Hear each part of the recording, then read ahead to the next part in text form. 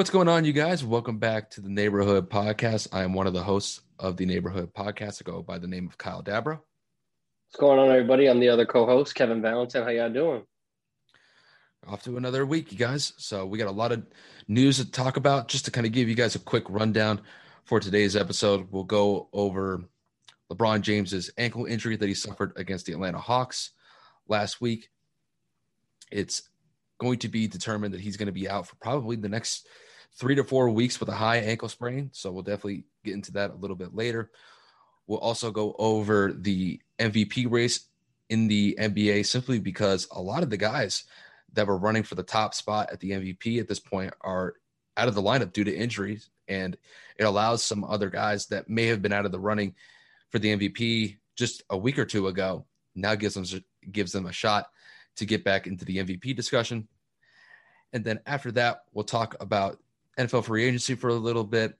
We're a full week into free agency so far. We'll go over our winners and losers, just teams that stand out for the acquisitions that they made.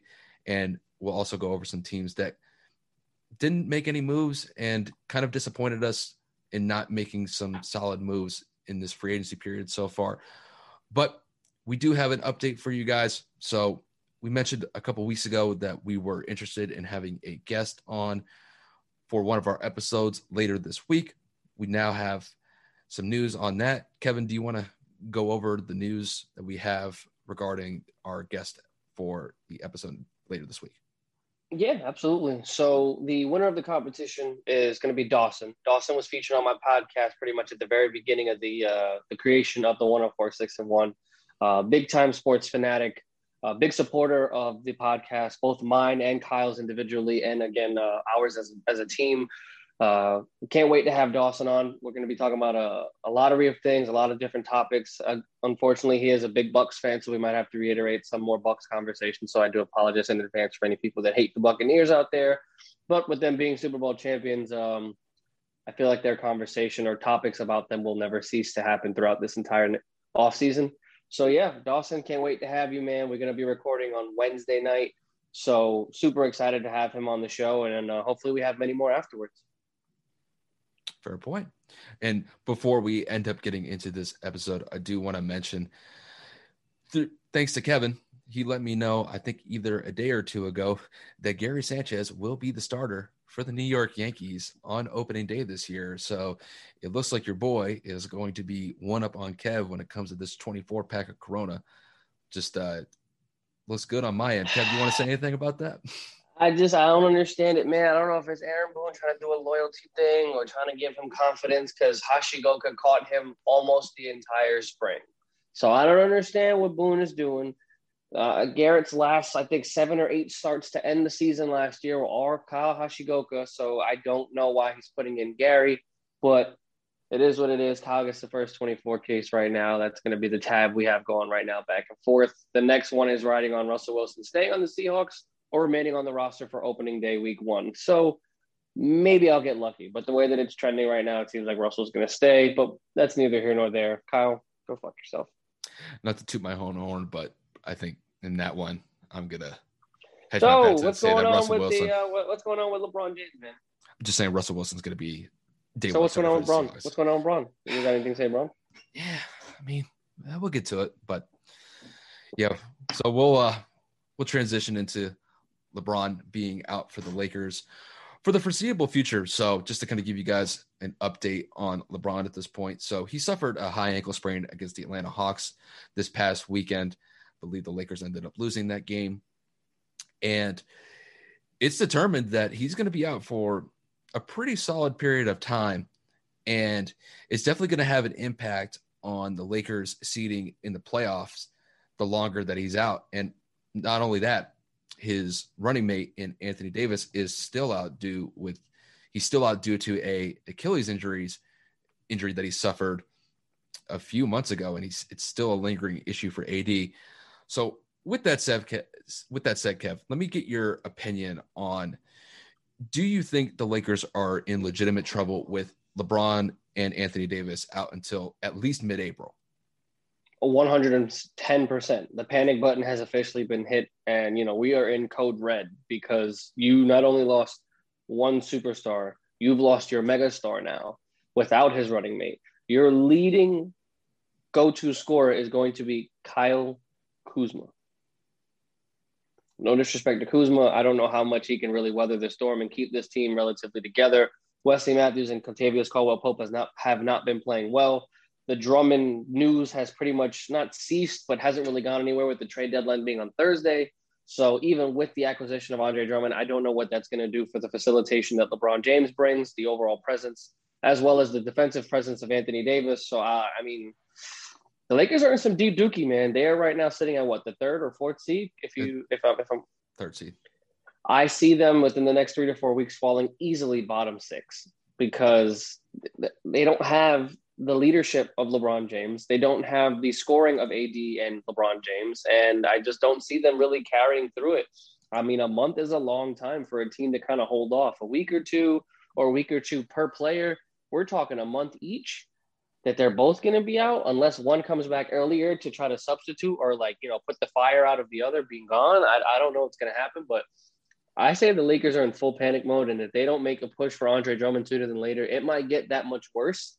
So we're just going to have to see the role players step up, man. We're going to have to see better play from Wesley and Pope, and Kuzma's got to lead that team, that starting unit. We're going to need to see Marc Gasol in the Memphis days maybe take on a little bit more of a more potent role. So I don't know what's going to happen, but I do say that the Lakers are in some deep shit right now because without those two players, the West, it's already the most competitive conference, obviously, out of the two. So with all of the teams in the bottom half of the West already kind of being relatively within 3 or 4 games of each other, you have a month to play some catch up for the Lakers. And I know for a fact the top 2 seeds of the West see that as an opportunity to build some cushion. So I don't know, man. The West might completely flop because of this injury to LeBron James. He kind of throws off the balance. The way that I look at it is, I think it definitely is going to significantly impact them in the short term. I remember I mentioned something similar when Anthony Davis was out for an extended period of time and is still out due to his Achilles injury. Yet LeBron was able to kind of weather the storm and keep the Lakers in a solid 2 spot in the Western Conference while AD recovers from his injury. Now that LeBron's out of the mix, it definitely puts a lot more strain on these role players to really step up and try to get through this period of time as best as they can until LeBron and Anthony Davis comes back. So I'm just looking at the next 5 games that they play at. So they play the Pelicans next. They play the 76ers, the Cavs, the Magic, and the Bucks. Obviously, the 2 games that stand out are going to be the Bucks and the 76ers. I think the Lakers lose those games pretty easily. I wouldn't be surprised if the Lakers lose by 20 plus in those games. But against the Pelicans, I think they have somewhat of a shot. Kind of have to see what happens with Lonzo Ball. He's involved with some trade rumors at this point, but Zion's numerous packages. Ooh, man. Zion's having a pretty solid sophomore campaign. Also, you got to worry about Brandon Ingram. So the Lakers may struggle in that Pelicans game too, but I think they win that Cavs matchup, and I do think that they beat the Magic. It's going to be very interesting. You mentioned Wesley Matthews and Contavious Caldwell-Pope. I want to see Dennis Schroeder step up. He's a new guy that they brought in to run that point guard position. Listen, he's going to have to step up and probably average somewhere between 20, 25 points during this stretch. They're going to have to he's going to be the main scorer of this team because Kuzma is too inconsistent. Kuzma is what I consider a great spark player. He's a guy that can come off the bench and provide a great spark that can maybe get you 10 to 15 points, get some offensive rebounds. He's not going to go out there and consistently average 20 points a game. He's not really known as that type of basketball player. Now, no. Can he pop off and have a game where he can get 25, 30 points? Yeah, but it's few and far between to see those games for Kuzma. The problem that I see is defensively. With no LeBron, no AD, they're going to give up a lot of points. And I was even looking at some of the advanced metrics in regards to LeBron James defensively. LeBron has one of the better players defensively when it comes to the analytics on the defensive side of the ball, which is very odd. But you lose him, you have AD, he's still out of the mix. I just don't see where this team is really going to be able to defend. Marcus is going to be your main centerpiece to defend the rim. Montrezl Harrell, I mean, I don't know if they go small ball. And the thing is, Gasol's been in and out of the lineup the last couple of days. So I don't know how viable he's going to be to protect the rim and, put up some easy points and get some easy rebounds. So the Lakers are going to be in for a rough stretch here. I think once AD and LeBron come back at full strength, I think they'll be fine. I think worst case scenario, I tend to agree with you. I think they'll probably drop somewhere to around the 6th seed. Just looking at the Western Conference standings right now, they're currently at the 3 spot at 28-15. Clippers are right behind them. I imagine the Clippers to overtake them probably by the end of this week, if not next week. I could see them realistically drop to the 6th seed, right where Portland's at 25-17. So the Lakers are, I don't want to say like the Lakers title hopes are completely vanished because of the situation with LeBron dealing with his high ankle sprain. But for the next month, it's going to be some choppy water to go through. But once they get back, they'll be fine. It's scary, man. When you really think about it, this is the problem with teams that rely on like focal point players, like one or two people. Like without one, you're a different team. But I mean, for the most part, they were able to weather the storm, like you said, to kind of like hold themselves up and keep themselves afloat and as a top 3 seed. But with both out, it's basically a whole nother team. And the chemistry, the ball movement, who's going to take the last shot, who's going to be able to light you up, you know what I'm saying, or like spark you up to kind of get you fired up, who's going to be able to make that big defensive play, or who's going to be able to find that person open in the corner. It's just the Lakers dynamic solely revolves around LeBron James playing style. And without him on the court, it is a massive change and a big difference. So I agree with the Dennis Schroeder point, but I don't know if he's going to be able to average on 20 to 25 because he couldn't do that when he was the man in Atlanta. He couldn't do that when he was in OKC. So I don't necessarily see him going out there. I can see him averaging 18 to 20 for sure. But, like I said, other people got to step up. Whichever Morris brother they have, I always forget which one it is. Markieff. Markieff's got to step up and average maybe 10, 12 points. You know what I'm saying? And other role players got to step up too. That guy Thornton, whatever his name is, that super long guy, that two-way player that they have on the roster. Talen Horton-Tucker. Yeah, he's nice. I've seen a lot of his play, and I know that when he does get minutes, he provides. So, I mean, maybe he can kind of provide some spark off the bench, but who knows, man? The Lakers got to find a way to kind of control this narrative and find a way to stay relevant, because if they go on a big enough skid, even if Bron and AD come back within the month, if God willing, there's no setbacks, that's going to be a hard mountain to climb, because coming from the 8th seed or the 7th seed or the 6th seed in this stacked Western Conference is an uphill battle. And now that they are back home and some fans are in attendance, home court advantage does kind of come back to some form of a leverage, so to speak, in the postseason. Yeah, the reason why I mentioned Dennis Schroeder is going to have to kind of be the impact player moving forward with this team, because, look, he's going to be the primary ball handler. And when you look at him compared to the rest of the players on that roster, he can get to the rim fairly easily because he has some pretty quick get off and he has some pretty solid speed. Now, you could use that to your advantage, because if you're starting the game off pretty well, it does open up some opportunities for some guys to hit some perimeter shots. So if he gets off to a hot start in the first quarter and the first half, when they play these next couple games, it's going to open up opportunities for Kuzma to knock down some perimeter shots. It's going to be the same thing with KCP. And KCP, if he gets going, he can knock down probably 3 or 4 3-point shots a game. And we saw what happened in last year's postseason. When he gets hot, he gets hot. Yep. And I think it's really going to be – this is going to be a major focal point, is what's going to happen with their bench, because their bench is going to have to really step up here. So you're going to see players like Caruso step up. I don't know if Talen Horton-Tucker is going to step up to the level that you may think that he will. He has shown flashes this year. Just he hasn't really gotten a lot of playing time, but now with LeBron out of the lineup, it's probably going to give a pathway for Talen to really get some solid minutes here and really give a chance to prove himself as they try to weather this storm until probably mid-April. Like I mentioned before, it's going to be it's going to be tough for the Lakers to really hold ground at that 3 spot right now. But I think if they at best can keep a 500 record to get through this period, that's probably the best case scenario for them, but it's going to be a tall task for them for sure. I agree. I mean, but since we're talking about injuries, this whole MVP conversation has completely changed, and changed for not the better, but I would say changed in an interesting fashion. So obviously we had Joel Embiid, Nikola Jokic, LeBron James, Giannis Antetokounmpo, a list of players kind of out there being thrown for the possibility of an MVP. Joel Embiid is hurt. LeBron James is hurt. Stephen Curry is hurt. I mean, if you really think about it, that's 3 MVP potential candidates. Kevin Durant is also hurt. Mm-hmm. The MVP conversation has literally flipped from 4 of those names to 4 names that we had mentioned earlier throughout the season that we had projected to maybe make some impact. Damian Lillard is getting, additional looks. Luka Doncic is playing out of his mind. We have Nikola Jokic, who's still dominating in the league right now. So he would probably not, I want to say catapult Joel, but like take over the number 1 spot.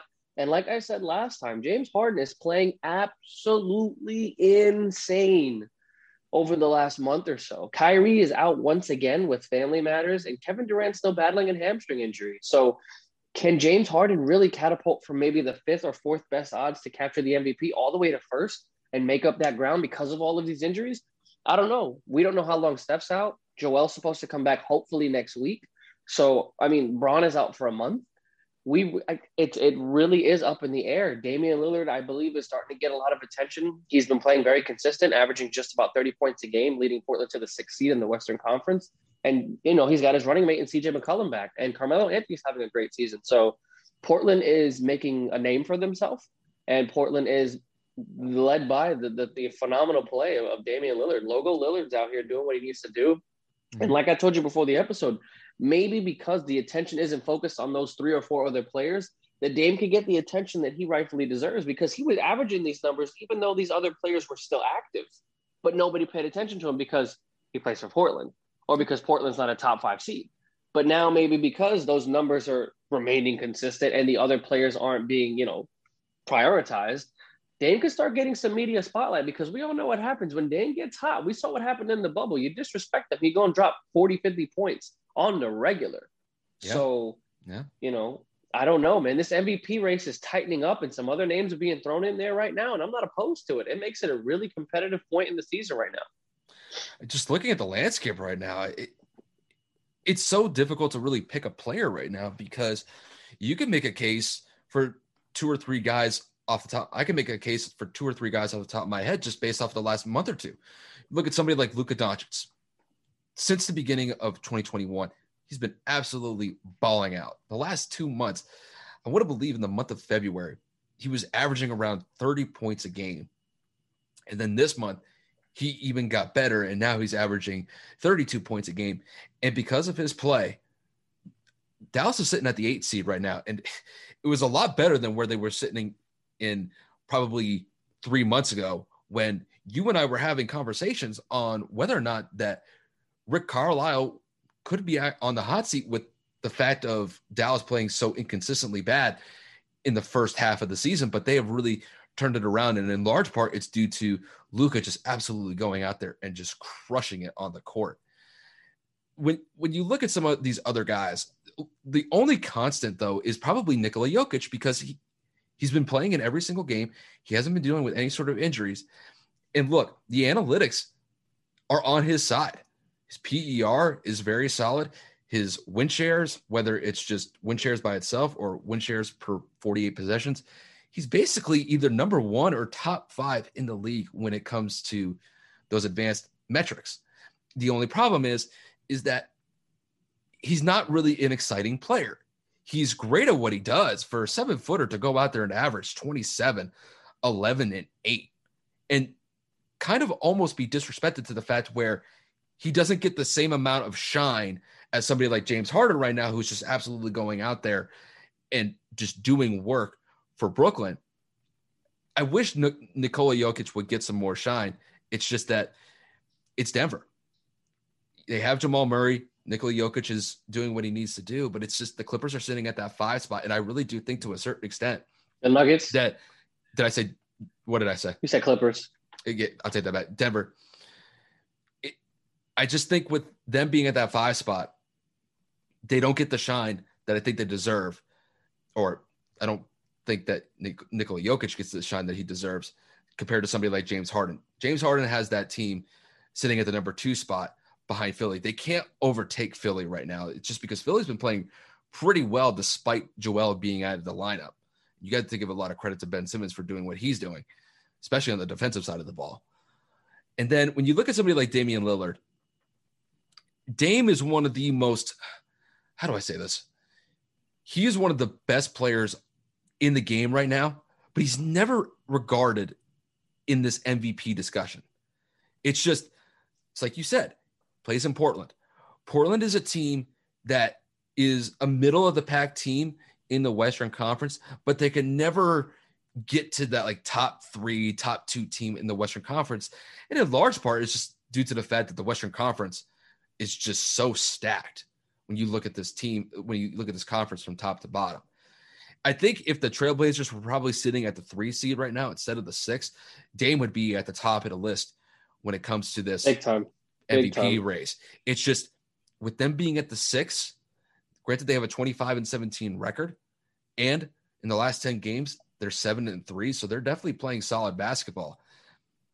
It's just they're not in that top echelon of the Western Conference, and I think that does detract a little bit of a case away from Damian Lillard being at the top of the MVP race at this point. I mean, just to kind of look at the rest of the MVP players, like just from top to bottom, if I had to say like the top 3 guys in no specific order, I'd say probably James right now. I would say Nikola Jokic. And then if I had to throw a third one, I'd probably say Dame. But and this is in no specific order, you guys. So those are just kind of like 3 players that I have right now. And in large part, it's just due to the fact that these top guys that we had maybe 2 weeks ago with LeBron, Steph, and Joel being out of the lineup for at least the next couple of weeks, it gives these second-tier MVP guys a real look at possibly stealing the MVP in the second half of the season. It really does kind of remind me of something that happened probably back in the 2010s when it looked like LeBron James was going to win the MVP when he was with Miami, and then Derrick Rose snatches the MVP right at the end from LeBron's grasp. It could be a very similar situation this year, just because we had pretty much Joel and Nikola Jokic really at that top 1 or 2 spot. But with Joel out, it does really open the door for a lot of these guys to make a case. So I know we had talked about this off air. It's funny that we talk about these MVP candidates, right? These teams are nothing without these players. Obviously, we're going to see what the Lakers are made of without their 2 best players. We're obviously going to see that we've seen that Philly is still maintaining a stellar level of play without Joel Embiid, and, you know, so on and so forth. But my thing is, what's the real definition of an MVP, right?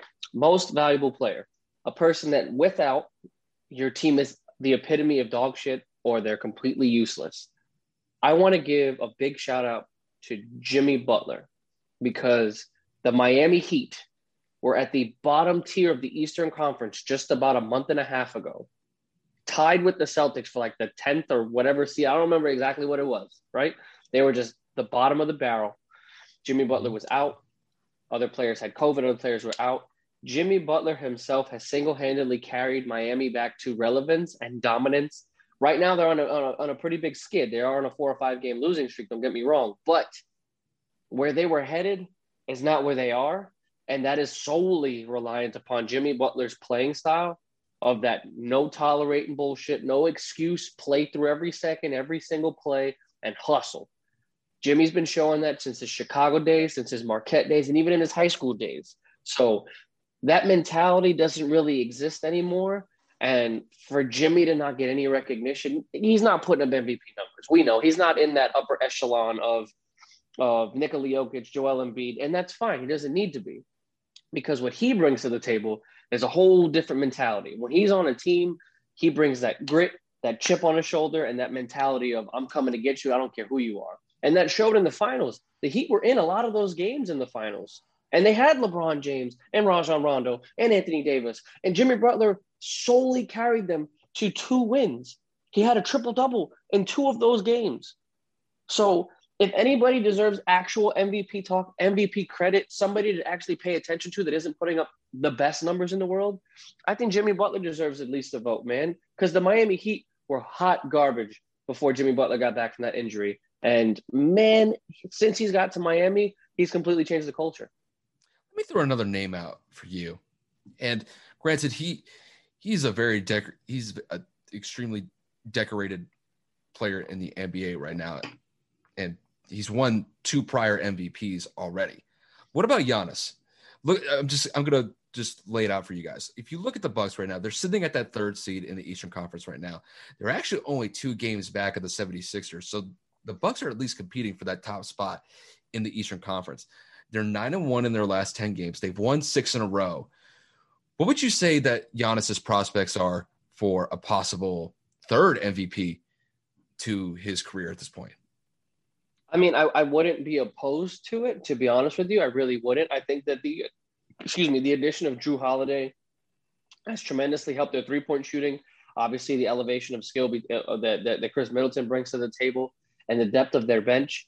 And now the acquisition of PJ Tucker to add that defensive, gritty kind of player to the bench. I think that Giannis's campaign for a 3rd MVP is definitely climbing, but I think that he has too much ground to honestly make up throughout the entire portion of this season, because earlier on in the season, the Bucks were kind of average, like 5th, 4th seed. They weren't really doing much. Giannis wasn't playing very well, still can't really shoot the basketball. But his elevation of play recently has definitely catapulted him back into the conversation. But there are still players that are very well ahead of him. So can Giannis push the last 2 months of the year to try to make a run for a 3rd? Yeah, because he's still Giannis. But do I think it's possible? No. And again, I know my Jimmy Butler example wasn't to actually give him the MVP, because we all know that he's not the MVP of this league. He's probably the MVP of the Miami Heat. But a player like that, to me, is what an actual most valuable player looks like and what he brings to an organization. I feel you on that. And in a lot of ways, Jimmy kind of reminds me of Kobe as far as like mentality goes. He he gets the best out of the teammates that he has around him.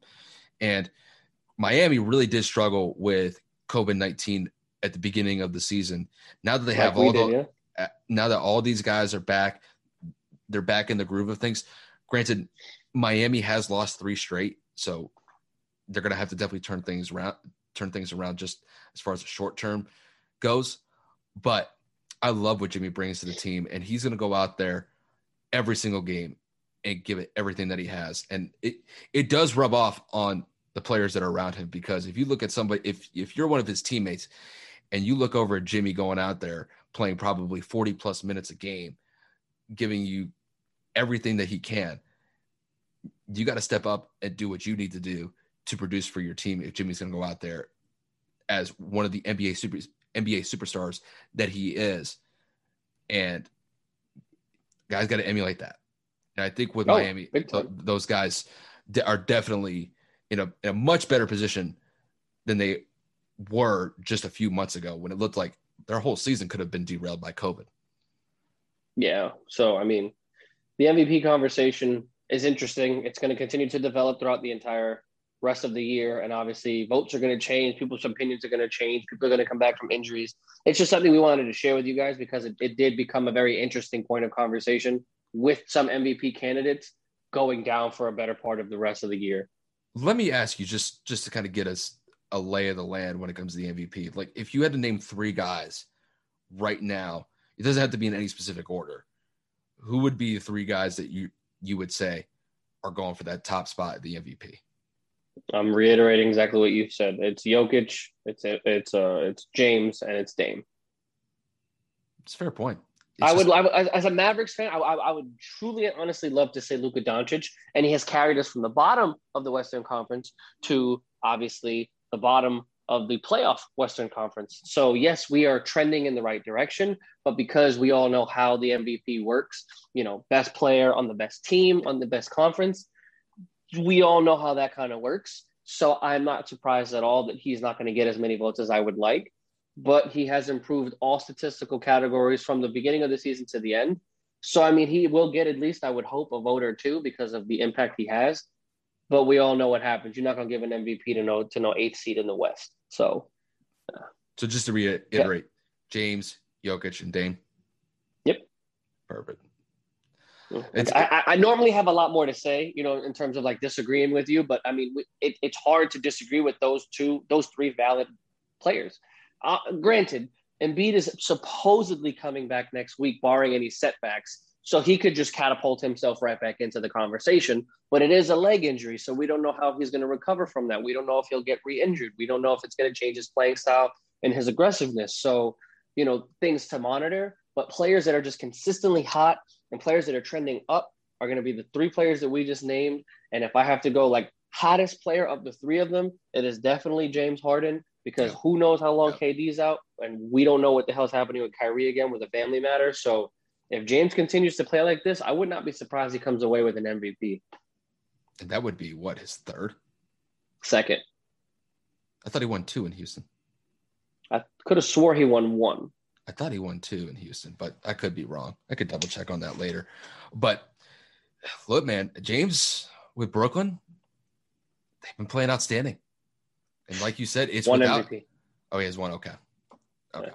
Well, I mean, with the way that he's playing, he is well deserving of a possible second one if he keeps this up. And that would, and also with KD and Kyrie out of the lineup, it does help kind of prove his case, or at least help his case going towards the end. I don't of the need season. them. I'm doing it by myself. Exactly. So, and he's 25, 8, and 11, bro. 11. Yeah, he's doing great. He's doing great. And I mean, that's why Brooklyn's going to be one of the finals favorites this year. And if you guys look at the sports books right now across the board, they all have the Nets as the favorite to win the finals right now, just because LeBron's out for probably the next month or so. Yeah, but we don't know what's going to happen with the other two also. The two of them could end up combining for a total month absence overall. So, you can't really judge based off of that. It's how the rest of the team carries. Blake Griffin dunked the ball for the first time in like over 450 days, which was hysterical. So I know I got a laugh out of that one. It was good to just see him back on the court, actually looking like he was enjoying himself for once. Yeah, smiling, laughing, having a good time, and playing well. Yeah, I agree. I like Blake Griffin. So I don't think that we're going to see what we saw from Blake when he was with the Clippers, but him going out there and looking like just like having fun for once. It's been a long time since he's probably just had fun being out in the court instead of being in that freaking dumpster fire that's in Detroit right now. Oh, yeah, big time. But with that said, we'll transition into some NFL news. Like I mentioned at the top of the episode, we've been 1 week into NFL free agency so far. So we've seen a lot of players on the move so far. We've seen a lot of guys signing with new teams, starting new beginnings for those teams going into this season. So we'll go over our winners and losers from the first week of NFL free agency so far. So, Kevin, what do you got for your winners and your losers as far as teams go in NFL free agency so far? So I'm going to go last to first. I'm going to say the losers of free agency, in my personal opinion, are definitely going to be Jacksonville Jaguars and the Baltimore Ravens. Jacksonville has had the most cap space, and they have basically signed absolutely no one outside of Marvin Jones and Carlos Hyde. They lost Ngakoue, obviously, last season in a trade, and they got basically nothing in return.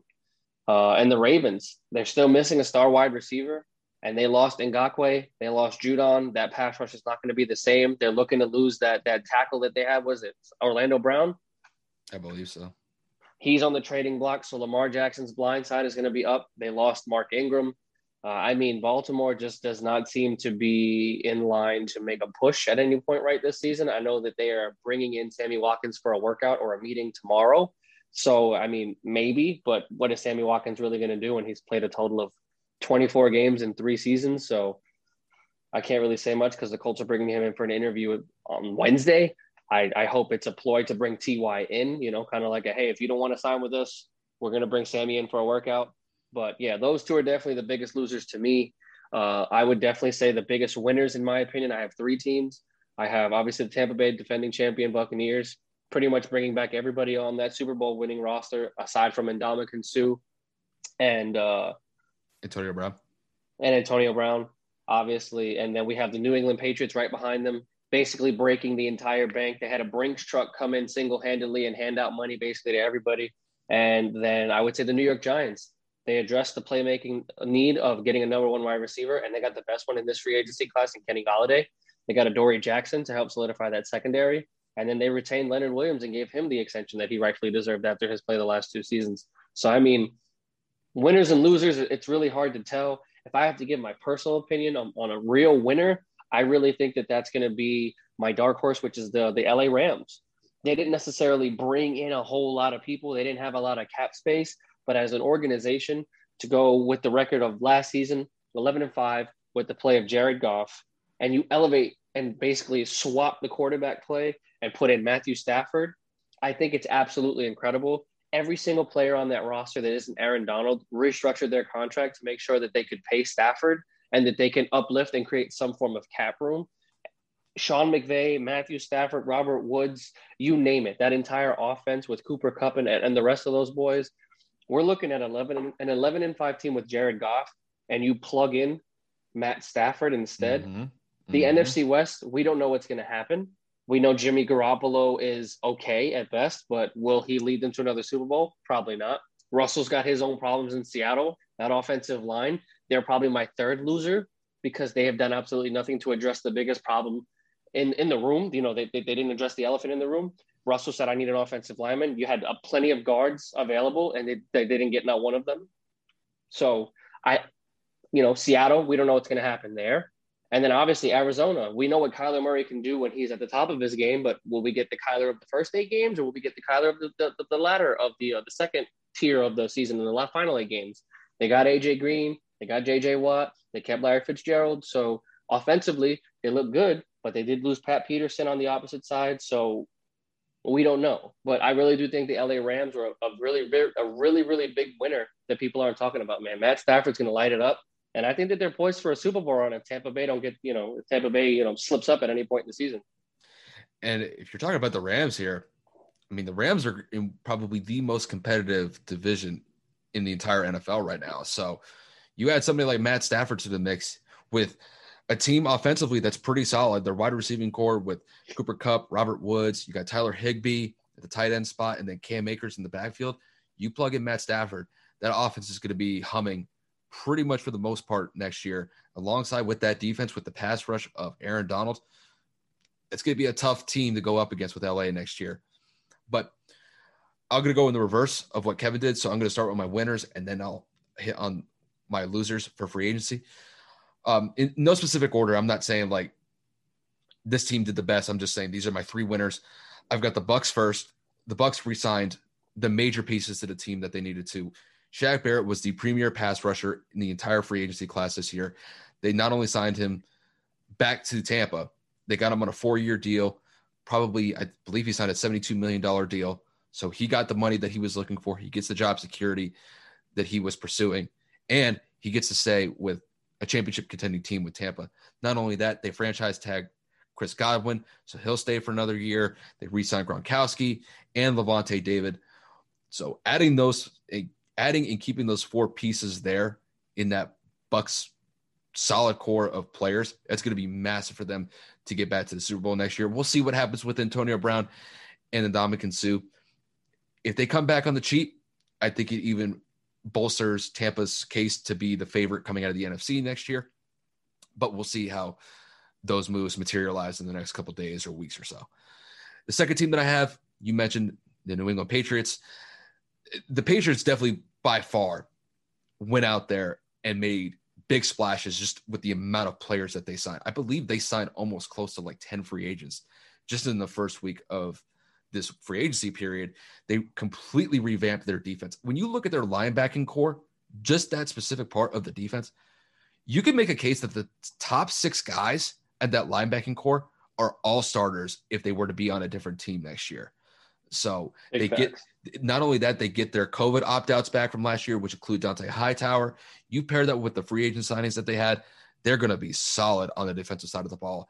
And they got a solid pass rusher and Matt Judon. That's going to be amazing for them. And that's one thing I'm going to be looking forward to next year is New England's pass rush, because they've got some solid pieces on the defensive line to work with. And not only that, they did get some weapons for Cam. So having Nelson, having Aguilar, having Jonnu Smith and Hunter Henry, which having Hunter Henry and Jonnu Smith, the top 2 tight ends in this free agency class, it's crazy that they were able to sign not only one, but 2 of those guys at the top of the position at the tight end group. So having those 2 guys, I think Cam is going to be in a much better position to perform better than he did this past season with just the limited receivers and weapons to throw to. So I definitely have the Patriots as one of my winners.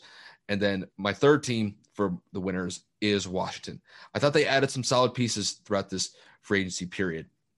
They added William Jackson III. He's a solid cornerback. Came from Cincinnati. He signed like a 3-year deal for about $40 million. He replaces Ronald Darby. I believe Darby went to Denver. So it does add a solid defensive presence in that secondary, and I think he'll do wonders for Washington moving forward. They also added Curtis Samuel. He'll be paired up with Terry McLaurin. Those guys were former Ohio State teammates, and I think having those 2 guys as your top 2 wideouts to throw to, it's going to be solid for whoever throws it to him, whether it's Ryan Fitzpatrick, who was also signed this offseason, and Taylor Heineke was also signed before free agency. But whether it's Heineke being the quarterback or Fitzpatrick being the quarterback, they're definitely going to have some decent options to throw to as we go into next season. So those are my 3 teams for the winners in free agency. And then I only have 2 losers here. The first team that I'll go over is Seattle. You mentioned that they didn't make a lot of moves, and they saw some pieces leave. I don't know if you mentioned, but Shaquille Griffin being moved. He left. Yep. So. Oh, he signed with Jacksonville, right? I think he went to the Jags. Yeah, he signed with. So they did one thing. They still losers though. Yeah. So the one thing when you look at Seattle right now is, look, Russell is definitely frustrated with the direction of this team, and I think a lot of it has to do with the fact that he's had to carry this team on his back, really without a lot of help the past few seasons. And when you look at some of the moves that have been made this offseason, Seattle has not made really the right decisions as far as going after some possible free agents. I mentioned last week that they could have gone after Joe Thuney to kind of bolster that offensive line to help Russ out a little bit. He ends up going to the Chiefs. Like I mentioned, Shaquille Griffin on the defensive side of the ball, he goes to Jacksonville. So when you look at Seattle's defense took a hit. Seattle's offensive line didn't get any better. Now their skill positions on the offensive side of the ball is still pretty intact, but they did lose Carlos Hyde, and Chris Carson could be on the way. Chris Carson signed a 2-year, $14 million deal. Who did he sign with? The Seahawks. Oh, he's re-signed? Yeah. Okay. So I take that 2-year, 14.5. Okay. So, but with that said, though, this team I think is going to be in in a kind of a similar position that they were in last year. I think they're going to be reliant too much on Russ, and I think the frustrations are going to continue. And then the second team that I have for losers is Chicago, simply because of the fact you signed Andy Dalton to be your quarterback for next year. If that Correction, 3 years, 24.6. My apologies. For Chris Carson? Yes. And then with the Bears, it's Andy Dalton. You signed Andy Dalton to be your starting quarterback for next season. If that doesn't scream, we've already given up for next year, I don't know what does. The red rifle. Okay, yeah. Kyle. He's disgusting. Yeah. Okay. Yeah. His play is disgusting. I don't want to see him on the field unless he starts dropping dimes to whoever it's going to be. And I don't even know if Allen Robinson's going to be on this team because he signed it. We'll see how long. He's going to be frustrated though. He's going to be frustrated. I'm Allen Robinson. I say trade me now.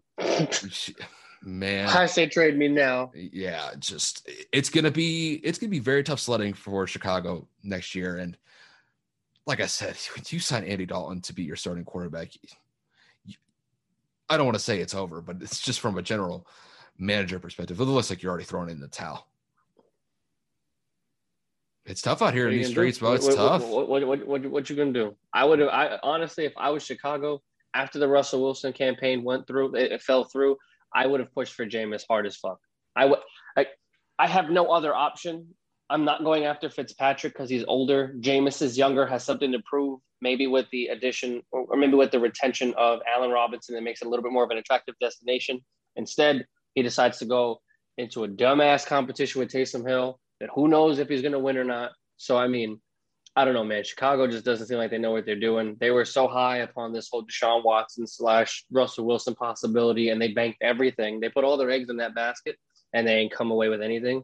But I did send you a report on Twitter today that teams are still reaching out to Houston, and there are other teams that include the Philadelphia Eagles that are reaching out potentially to see if Deshaun is available for a trade. So, I mean, I know we just finished that free agency topic right there, but to transition to that, I know it's a surprise topic we didn't talk about. Dude, this whole Deshaun Watson shit, like we talked about last week, we got another 3 cases. He's up to 10, and we still got teams looking at him saying, yo, it's a 12. 12 cases. So basically, Deshaun Watson is in a stage right now where he's kind of trying to figure out, like, well, am I going to play or not? And you still have teams fighting for you. Like, I get he's a generational talent, but the amount of litigation that is around him, why do teams want this man right now? Like, I would stay clear as an organization, public relations wise, not a smart decision. Financially, definitely not a smart decision. And you have to pay him until he gets suspended. So, like, what are you doing? How does that make sense? Some of these teams don't have any capital right now, Philly included. Who the hell are you going to trade for him? Your whole future and picks? And then what happens? If he misses the season, is it worth it? I don't know. I don't think so. Philly doesn't have many offensive weapons. Who's he going to throw to? Himself? It's going to be like, tough. I don't know. This situation with Deshaun is very interesting because when you look at Deshaun, I think my initial take on this whole situation with him was that I thought that he wouldn't be moved simply because I thought that his trade value was essentially going to be zero because teams don't want to deal with this whole sexual assault litigation that he's going through right now. But it's not stopping these general managers from going out and at least inquiring about his value. And it was like I mentioned last week, Houston was now open to the idea of trading Deshaun Watson. And when you look at Houston, the value that these teams are going to give up now is probably going to be less than what Houston would have gotten before. Because you and I both talked about this, that Deshaun was probably going to pull in probably somewhere between either 3 or 4 first rounders and then probably some other players or maybe a second rounder on top of it. Now, when you look at this situation, I think teams are actually emboldened by the fact that his value has taken a hit. And that's why they're probably calling Houston a lot more, just because, well, instead of now giving up 3 or 4 first rounders, now you can maybe get away with only maybe trading 1 or 2 first rounders and maybe a second or third after that. So it's very weird. Like, I think a lot of teams are still very interested in the fact of having Deshaun Watson on the team, simply because he is one of the most dynamic quarterbacks that you and I have ever seen. He's definitely one of the best quarterbacks of this new generation of quarterbacks coming into the fold. But with this litigation over his head, it's going to cause some headaches for not only Houston, but some teams that are going to go after Deshaun via trade. But I think to them, it's worth it because I think it's more of a, you look at it from this perspective, it's like a short-term loss for a long-term gain. So, I mean, an entire season though, that's, I know in the grand scheme of things, it's a small. They will gladly eat that. They'll eat a season. So then that way they have an opportunity to possibly succeed for 5 to 6 years, possibly 10 years. And I don't think this is a situation where Deshaun ends up going to prison. I just don't see that. I think this is going to be largely civil suits. I haven't seen really any sort of escalation towards criminal charges being levied against Deshaun. And I think unless that changes, I think teams are just going to be emboldened to make this trade for Deshaun. And now they're going to do it at a reduced price. So they will take the hit for a short-term loss, but the long-term gain that they can get from this, you look at somebody like Chicago. I mean, Chicago could have been one of those teams, but they couldn't end up making the trade for it. So, but it does give a lot of these other teams that may have been kind of out of the Deshaun Watson sweepstakes a few weeks ago now gives them a chance to go out and possibly get him. Look, there were rumors, granted, I don't know how true they were, that maybe the Patriots were stockpiling a lot of these players to possibly move for Deshaun Watson. And you got to think about it because Nick Caserio is now the general manager of Houston. And Nick Caserio was one of the biggest personnel people in the Patriots organization for at least a decade, if not a decade plus. And people were making the connection between Bill Belichick and him, saying, could the Patriots actually go out and make this trade for Deshaun now that they have all these players that they signed via free agency and they have some decent picks to move? I don't think it's going to happen, but the rumors were somewhat flying in New England last week when it came to this, but that was before all these sexual assault lawsuits came out against Deshaun. Yeah, no, you brought up New England. That was going to be my next Spitfire. I'm going to come at you hot real quick, so just be ready. So you brought up the possibility of Deshaun Watson possibly being traded to the Patriots. Guys, that's speculation. It is rumors. It is just our idea. It's just opinion, people. It's just opinion. This is not fact. We're just throwing everything out here, right? But there was a report that actually came out today or yesterday that the Patriots are interested in Justin Fields. Justin Fields is a top 10 potential pick in this year's draft. You guys have what pick this year? 15. Do you see yourself trading up to make some competition for Cam? Realistically, as a Patriots fan, I want you to give it to me straight. Justin Fields, yes, no. Do you want him? Do you think it's a good idea? What's running through your mind? Yeah, sure. Who wouldn't be opposed to the idea of adding Justin Fields? Like, come on. Yeah, why not? I mean, Cam's on a 1-year deal. And $14 million, though, that's a pretty hefty deal for somebody who sucked it up last year. It's really incentive based, though. His base salary is only like $5 or $6 million. It's not that much. But they really loaded it with incentives. Which, I mean, if Cam wants to go out there and ball out, he can hit those incentives. He's got the pieces to do it. But to get back onto the point about Justin Fields, yeah, it would be a solid pickup. I think they would have to trade up, though. And depending on some of these teams, maybe you could look at a situation where you trade up maybe to take Denver's spot in the draft. I believe Denver has a top 10 pick in this year's draft, and they have Drew Lock. Now, does Denver move on from Drew Lock and maybe draft a quarterback this year? Who knows?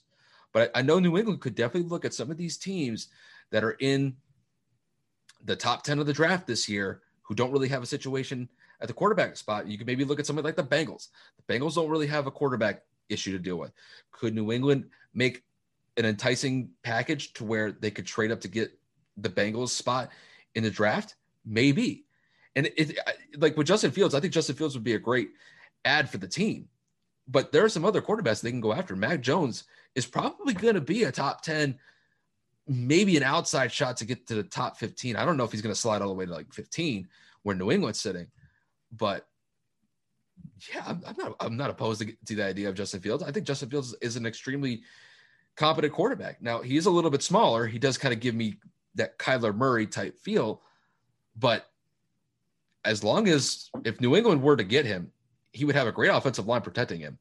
And, I mean, the weapons around around Justin would be great, but it would set up a really interesting QB competition between Cam and Justin. But I still think that Cam would end up getting the starting job.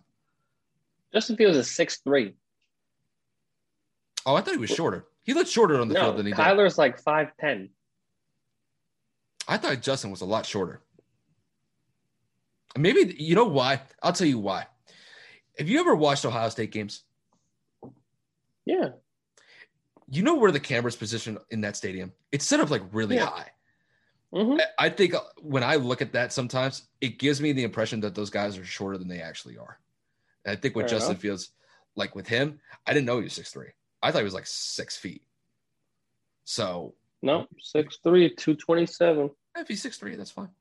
Yeah, it'd be fine. I mean, Brady was like 6'4", 6'5". So, yeah, Justin would be fine. And he's more mobile.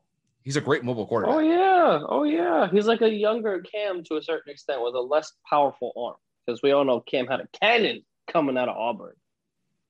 Not an accurate one, but. They didn't say it was. It was a cannon. Shit. I mean, But I don't know if it's really the same anymore now after that shoulder surgery that he had a couple years no, ago. we all know what it was. He looked like Phillip Rivers out there throwing ducks to a certain extent. Rivers was getting it done though at freaking age 40, even though he could barely throw the ball 30 yards anymore.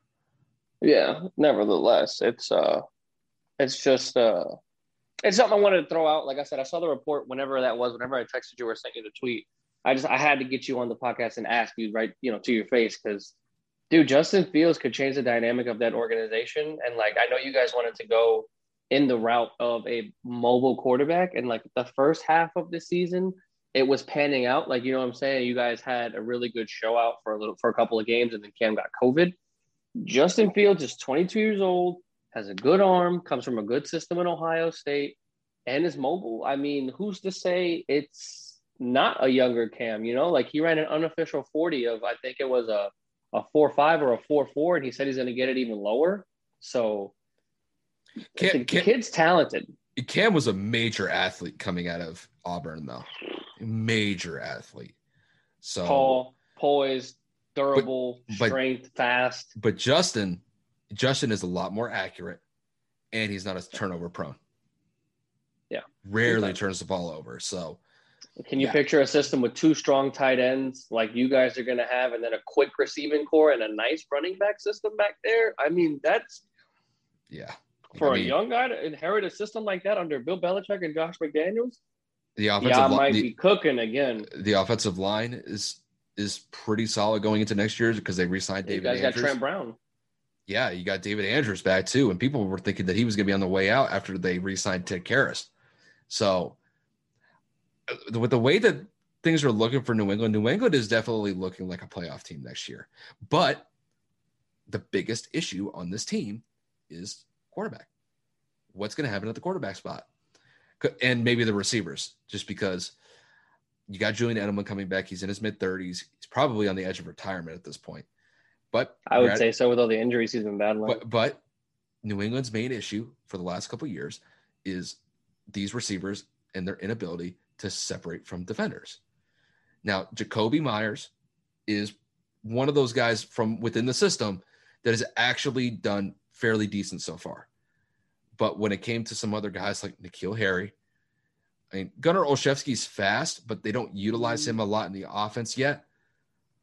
But just when it really is kind of an indictment on N'Keal Harry when they go after Nelson Aguilar, Kendrick Bourne, and those two tight ends. And the tight end position is even worse because those two kids that they drafted, I believe it's Devin Asasi, I'm probably screwing up his last name, and then Dalton Keene, believe he was from Virginia Tech, and then Asasi was from UCLA.